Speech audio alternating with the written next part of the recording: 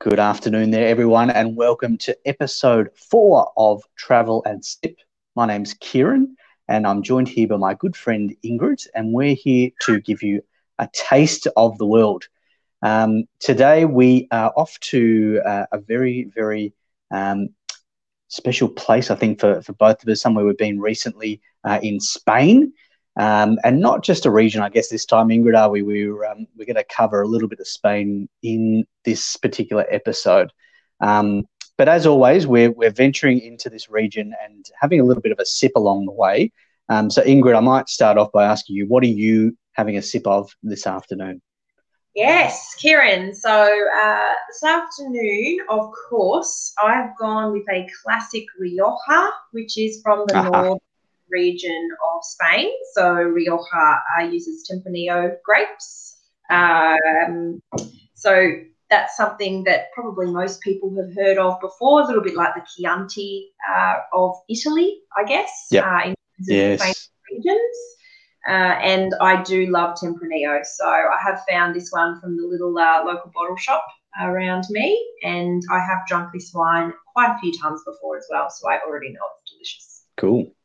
And excellent. Well, look, I need to start talking.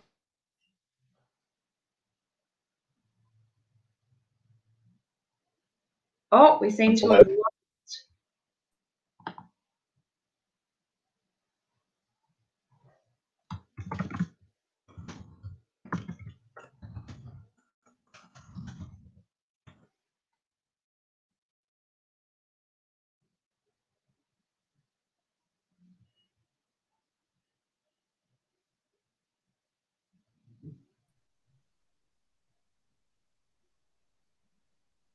Can you hear me, Kieran?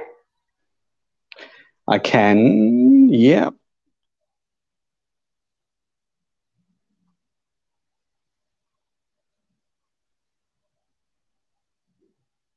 Your audio cut out.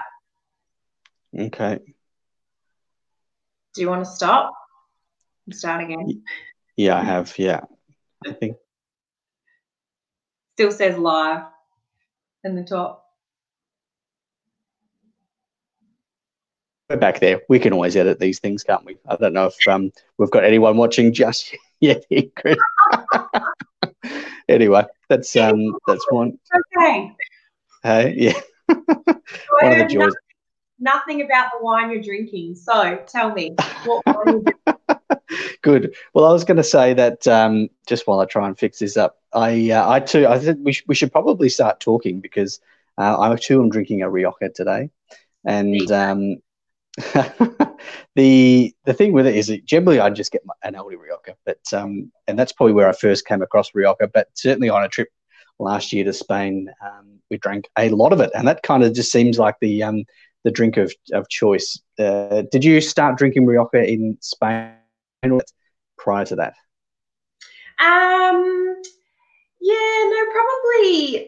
I probably discovered it the first time I went to Spain.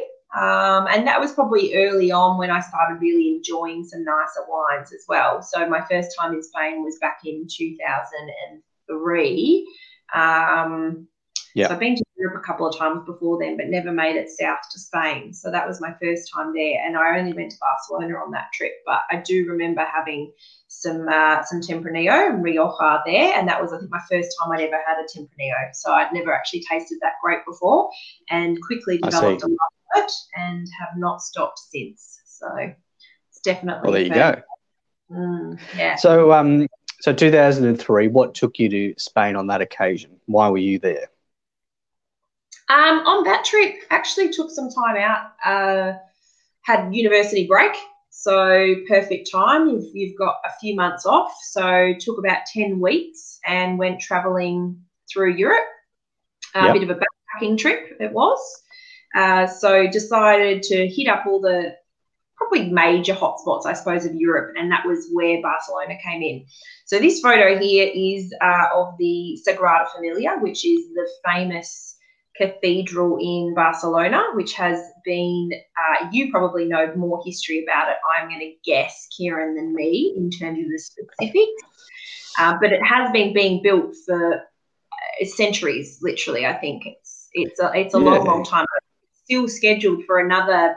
Is it 10 or 20 years before the event? It's about that. They're not too far away, Ingrid. I think we were there last year and got the story.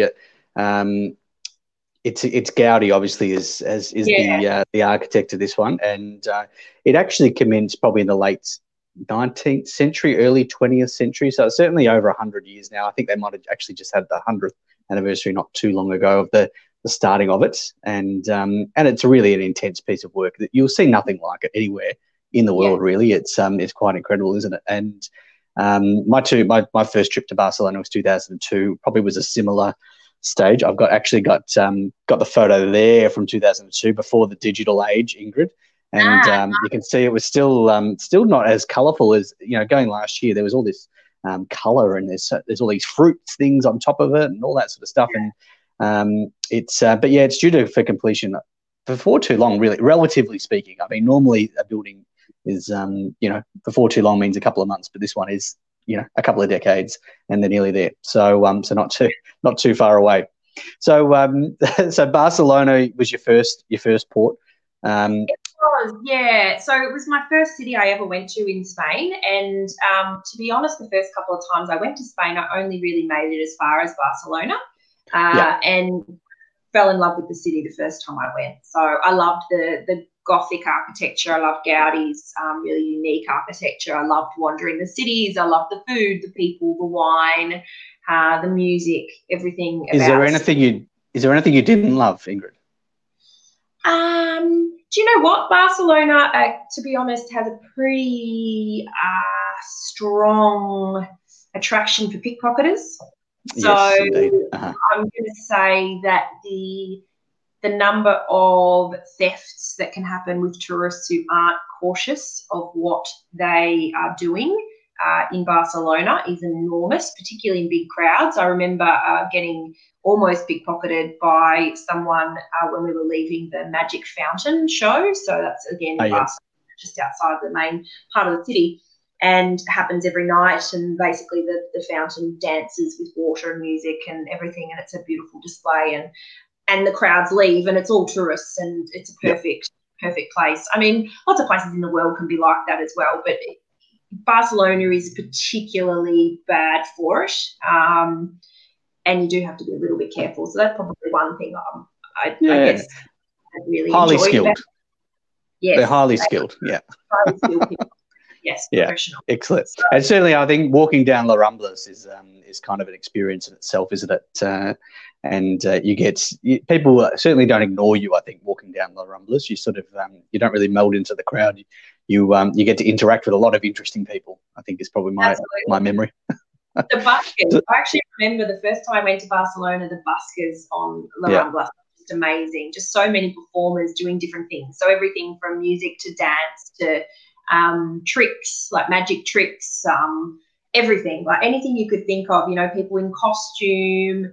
It was amazing. It's such an incredible, eclectic mix of people in one street. So Indeed. and tourists obviously as well. So yeah. And so moving on from Barcelona, the next time I remember you had a trip there, Ingrid, where you might have got a little bit down and dirty. Was that at La Tomatina? Yes. When was that? Do you have any photos of this? Because I haven't seen any. But no, I don't. There is no photographic evidence because they actually pre-warned us. So I did a bus about trip to La Tomatina, actually, and they pre-warned us that we probably shouldn't bring a camera. And it was very early on in digital camera days anyway. So it was 2000 and I can't remember actually, but anyway, so I think we only had we might have had a big SLR with us, and so we didn't want to get it damaged. So we chose not to take it, which meant no photographic evidence, but it was wild. It's crazy. Unlike anything I have ever been involved in. Crowds standing there for hours. You have to get there hours beforehand before it actually goes live, and you're all just standing around waiting, and then all of a sudden these trucks come through, push their way through this crowd, and just start throwing tomatoes at you. And it's crazy. And then picking up tomatoes and throwing them at people. And the key is that they tell you, you know, you have to squish them partly before you throw them. So obviously trying to avoid anyone getting actually hurt by a tomato, and they're quite ripe as well. So they do actually give pretty solid instructions on you must do this, you must not do this before you start. It's good fun. It's good fun. It's a good crazy fight. And then afterwards you're walking around town asking people to spray you off with hoses. So all the locals are out there with their hoses spraying you off, and you get €20 for cleaning you because your bus won't let you back in to go back into Valencia afterwards if you're not clean. It's like, no go. You need to be clean and clean clothes. So that was the key. We had to make sure that we had clean, dry clothes in a backpack with us to be able to, like, plastic bag as well, to be able to actually put on afterwards as well. So, good fun. So it was in, and it's in Valencia. So tell us a bit more about it. Did you get much of the story behind where it comes from and what the whole point of it is? I feel like there's a lot of religious festivals that happen in Spain. Is it a religious festival, or what's the point of it? I actually can't remember. Is that terrible? You just remember the tomatoes. I just remember the tomatoes. I remember as well there's a ham up a pole at the start. When you're young, you're in your early 20s, you don't really think about what else, what's the real reason behind it. It's just fun. I don't think it's religious though. I don't. It's a religious festival. I don't think that's where it comes from. I don't recall that being part of the story, and I'm sure my bus about Chula would be deeply disappointed in me that I don't recall that you don't remember their spiel. Yeah. Correct. Fair enough. So that sounds like a little bit of a. That's a. Sorry. Yeah. Right. Okay. That's all right. But it sounds like that was kind of like your wild time in Spain. But you've been there a bit more recently. I got some photos, I think, from this trip. If you can tell us a little bit more about this one, Ingrid. So where have we got here? Yeah, so that one's in Palma de Mallorca, so on Mallorca Island in Spain. So, and that's another one from the same city, so the capital of Mallorca. So Mallorca's actually surprised me, to be honest. So I actually ended up there doing something I have never done before, which is be on a cruise. So I actually was on a cruise with a group for work. So I was actually working in the travel industry. As we know, Kieran, you sometimes take groups of travel agents away to show them around different places. We call them famils, so familiarisation trips. And this one was a famil that I was hosting. So I was hosting it together. I joined together with a cruise line. So we actually did a part rail and part cruise trip around France and then the Mediterranean Sea. So this was one of the stops on the cruise.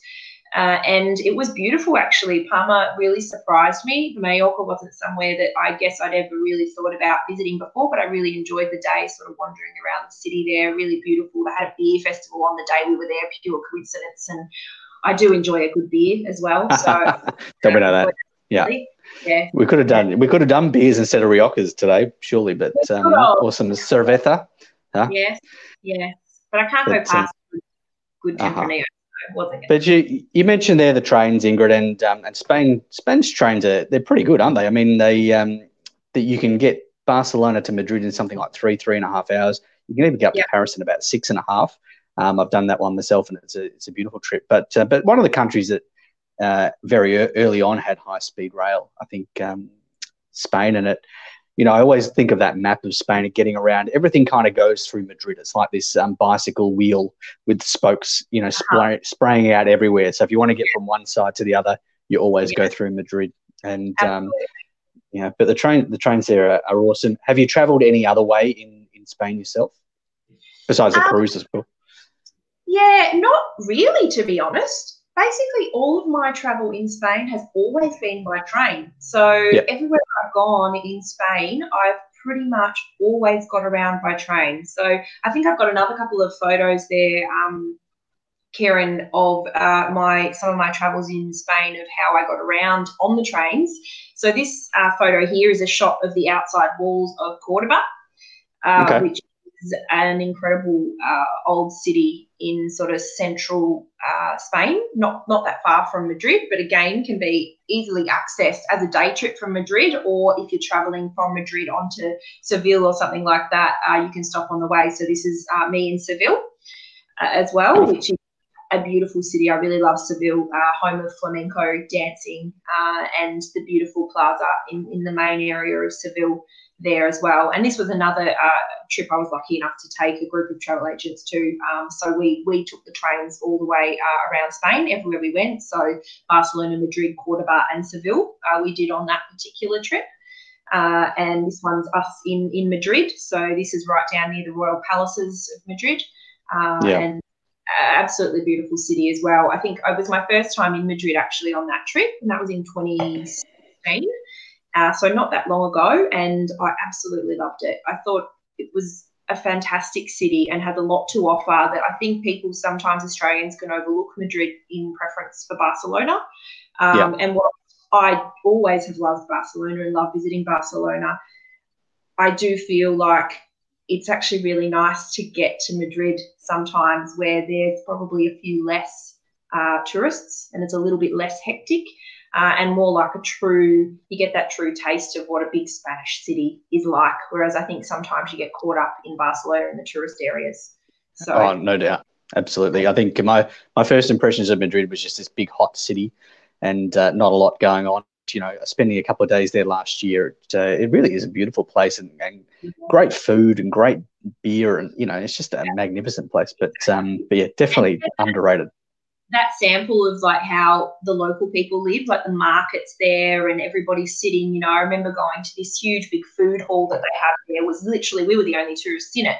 And we were traveling with the Spanish tourist office. So, you know, they told us about it and we went into this food hall. We got to sample all from these different food places and then sit upstairs overlooking like this beautiful old building overlooking everybody below us. And it was amazing. And just experiences like that, I think, are really special when you're traveling. So beautiful. And speaking of food, San Sebastian. So this photo here is the beautiful northern coastal town of San Sebastian, which I think a lot of people, you know, San Sebastian think of famous, you know, tapas, food and wine, incredible place to visit, to eat and drink, but also has these amazing beaches and is essentially a great place to actually go and have a walk along the beach as well. So when I was there, it was actually, I think it was late May, and you can see beautiful blue skies and nobody around. Like it's right? Just so amazing. You know, so you go slightly on the off season rather than in the middle of summer, and you're still going to get gorgeous weather, but you just don't get the crowds that you'll get at the height of peak season. Yeah, unbelievable. It's one place I haven't been, but you know, definitely if you're a foodie, it's kind of the place to go, isn't it? That's absolutely. Yeah, we went to a couple of Michelin star restaurants when we were there as well. So that was a big thing as part of that trip, was going and checking out some of those really, really top quality restaurants, but also the little local tapas bars. So got a whole heap of recommendations from different people who had been there before, a couple of Spanish people that we knew, and actually asking them and going, well, where should we go? What should we do? You know, where should we eat? And getting those recommendations from locals as well. But perfect. Yeah, definitely sounds amazing. I'm getting hungry, Ingrid. And well, certainly. Well, I think eating is kind of the theme that I found last year. We were there this time last year, June last year, and really, I think my memory is just eating and drinking a lot. Like we started off in Madrid, and we actually did a tour with G Adventures, and it was a great way to do it, I think, because in my travels I'd been a couple of times before, but really I needed Barcelona, and really trying to venture out. It was great to just have all that sort of stuff organised and not have to worry about it. You can just take in the sights, and you know. And G Adventures is pretty good company and a good mix of Aussies and Canadians and Brits and a couple of Americans, I think, as well. So it was a really good bunch of people, a bit older, a few young'uns. There was another G Adventures group that was going at the same time of us, and they were filled with 18 and 19-year-olds, and they were a little bit wilder than we were, but ours ranged from sort of... They The split right then. They did a split. Yeah. So we were sort of mid-20s up until, some in their 60s and 70s in our group as well. But really good bunch. And our trip, we started in Madrid, but then went down to Andalusia. So I got some pictures here just of Andalusia, and that's really, I guess, the home of Moorish Spain. And you get this real mix of this kind of Islamic art and mixed in with that sort of Spanish culture, and it's just a wonderful place, and really different and just eye catching. And certainly the Alhambra here in Granada is one that you can't really miss. Sort of this beautiful. Yeah. Do you know the other thing I found about Granada as well is it's probably the place that I could go the most because you have this afternoon nap every day. So you get up, you have breakfast, then you have some tapas, and then you have a nap, and then you get up again and you have lunch, and then you have maybe another nap perhaps, and then you have dinner, and it's just amazing. And do you know, Granada, when you're talking tapas, Ingrid, Granada is the one place really where you still get free tapas with every drink. So if you've got beer or wine in Granada, you'll get tapas with that. In other places, you pay extra and all that sort of stuff. But Granada is still the old school style, and it's something that really you can get used to pretty quickly. Absolutely. So that was Granada, and then it's beautiful, just magnificent. We had wonderful weather while we were there as well, and here is some of the tapas we enjoyed. So I think when you go to Spain, like eating and drinking is some churros. Yeah. Beautiful. And as you mentioned, we ended up in Seville with a flamenco show. And the thing is, like, even though these places in Andalusia, so Seville, Cordoba, Granada, they're so very close to each other, they all have very distinct ways of doing things. So the flamenco show in Seville is very different to one you'll find in Cordoba or in Granada. But they've all got the tapas and the wine probably even, is all different. So you get these different experiences all in a very short space of time. So it's like eating paella as well, isn't it? It's different in every city in Spain how they serve paella. Like I think it's traditionally from Valencia, I think is where it originally came from, and served with rabbit there. Whereas you go to some other places, like you get to, I think, Barcelona, and they love to put seafood in the paella, and they're very much focused around that fish and seafood element more than the rabbit, which is a traditional Valencian part of paella. So it depends where you are. I guess it's kind of, I don't know, it's a unique thing about a lot of European countries, isn't it, where they're so regionally focused, and every city is so special in what it offers in terms of its cuisine and culture. That we really, don't have as much of that difference, I think, in Australia as what some other countries do. It's definitely something you notice, isn't it, in Spain? But talking about things you might not know, I just wanted to introduce, Ingrid, my top 5 things that you might not know about Spain. So see how many of these you did know. Ooh, Question, Ingrid, did you know that there is a ski field in the south of Spain near Granada? No, I had no idea. So the Sierra Nevada Ranges, which you can see from Granada, they have skiing there all the way through to really May. So you can go there, which is phenomenal because it gets 45, 46 degrees easily in Granada. Yet just at the back, you've got these wonderful ski fields that are there pretty much until summer. So an interesting one that we found out last year. The second one, we talked a lot about Barcelona. The language, obviously, in Barcelona is Catalan, and it's something that I guess is becoming more prominent because there's a bit of a movement to maybe get some independence there in Catalonia and those sort of things. But did you know that the Catalan language, though it's very similar to Spanish in a lot of ways, is actually very, very much closer to French and Italian in a lot of ways. Really? So particularly French in the grammar. And the other thing you might not know is that Catalan is the official language of Andorra, in between France and Spain there, and is the official language in a few parts of Italy as well. So something that is a little bit more wider than just Barcelona and Valencia and these sort of places. Wow, I had no clue. There you go. You're teaching me new things. I am. I've got a couple more to go. Did you know, Ingrid, that there were some Roman emperors that came from Spain, from Hispania? Can you tell me how many you think there might have been? Roman. And can you name one? Oh my This gosh. is quick. Questions without notice. Yeah.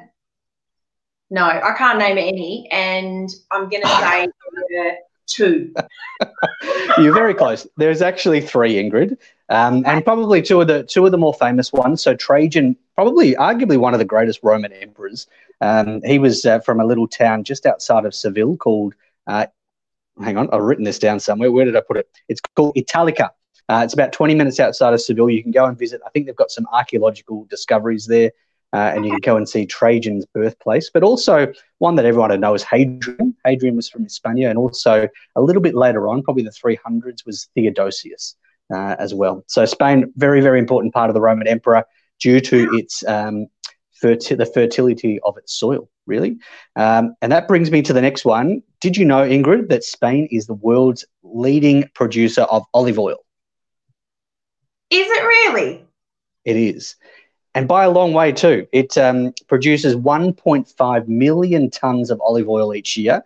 And just to put that into perspective for you, Italy and Greece would both produce around about 300,000. So it's about 5 times more production of olive oil than Italy and Greece, and which is incredible. But if you're traveling down from Madrid to Andalusia last year, certainly you do notice that it is rows and rows and rows and rows as far as the eye can see of olives, and just phenomenal. Yeah, I had no idea. There you go. I always thought it was Greece. Well, there you are. They certainly love an olive in Greece and those Kalamata olives, but the Spanish olive, that's the one that's leading. And my final thing, which I've already mentioned, is that tapas in Granada, it comes with every drink.